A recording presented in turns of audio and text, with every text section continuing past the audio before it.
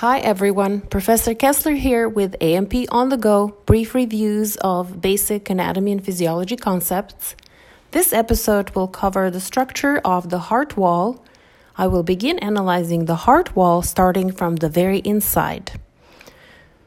Heart has 4 chambers, 2 atria and 2 ventricles, and on the inside of these chambers, we will have the first innermost layer called endocardium.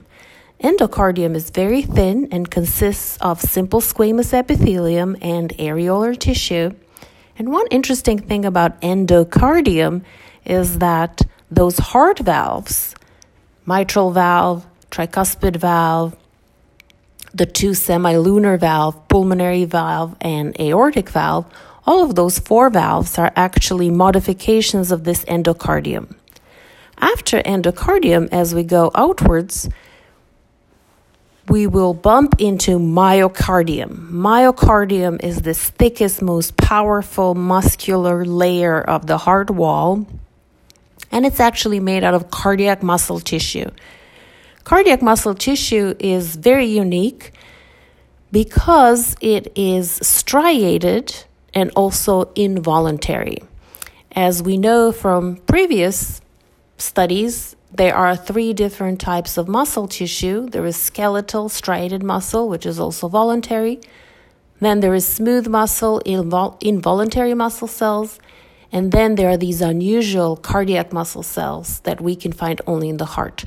So myocardium is built out of these cardiac muscle cells. They are striated, so they have those actin and myosin myofilaments.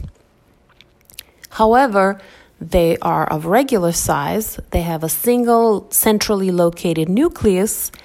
And one interesting feature that they have these intercalated discs, these connections between cells. Every time the 2 cardiac muscle cells meet, we will see these intercalated discs, which are actually a combination of some gap junctions that connect cardiac muscle cells, and also desmosomes that keep these cardiac muscle cells tightly together.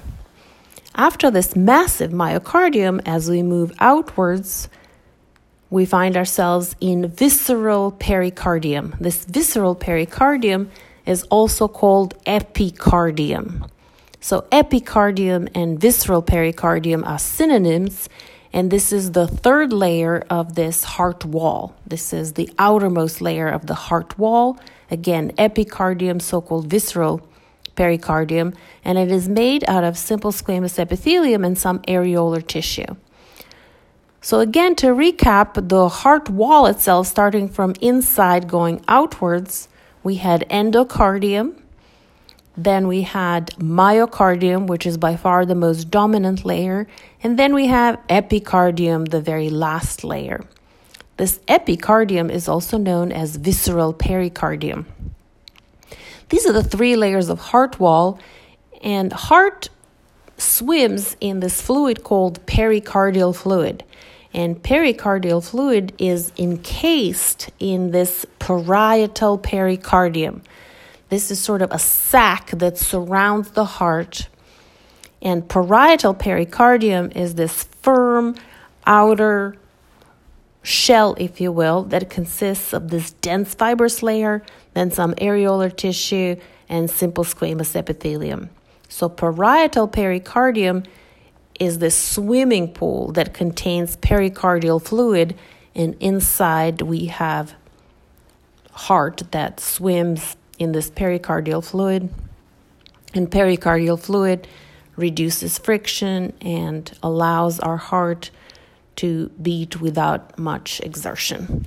This concludes our brief review of structure of the heart wall.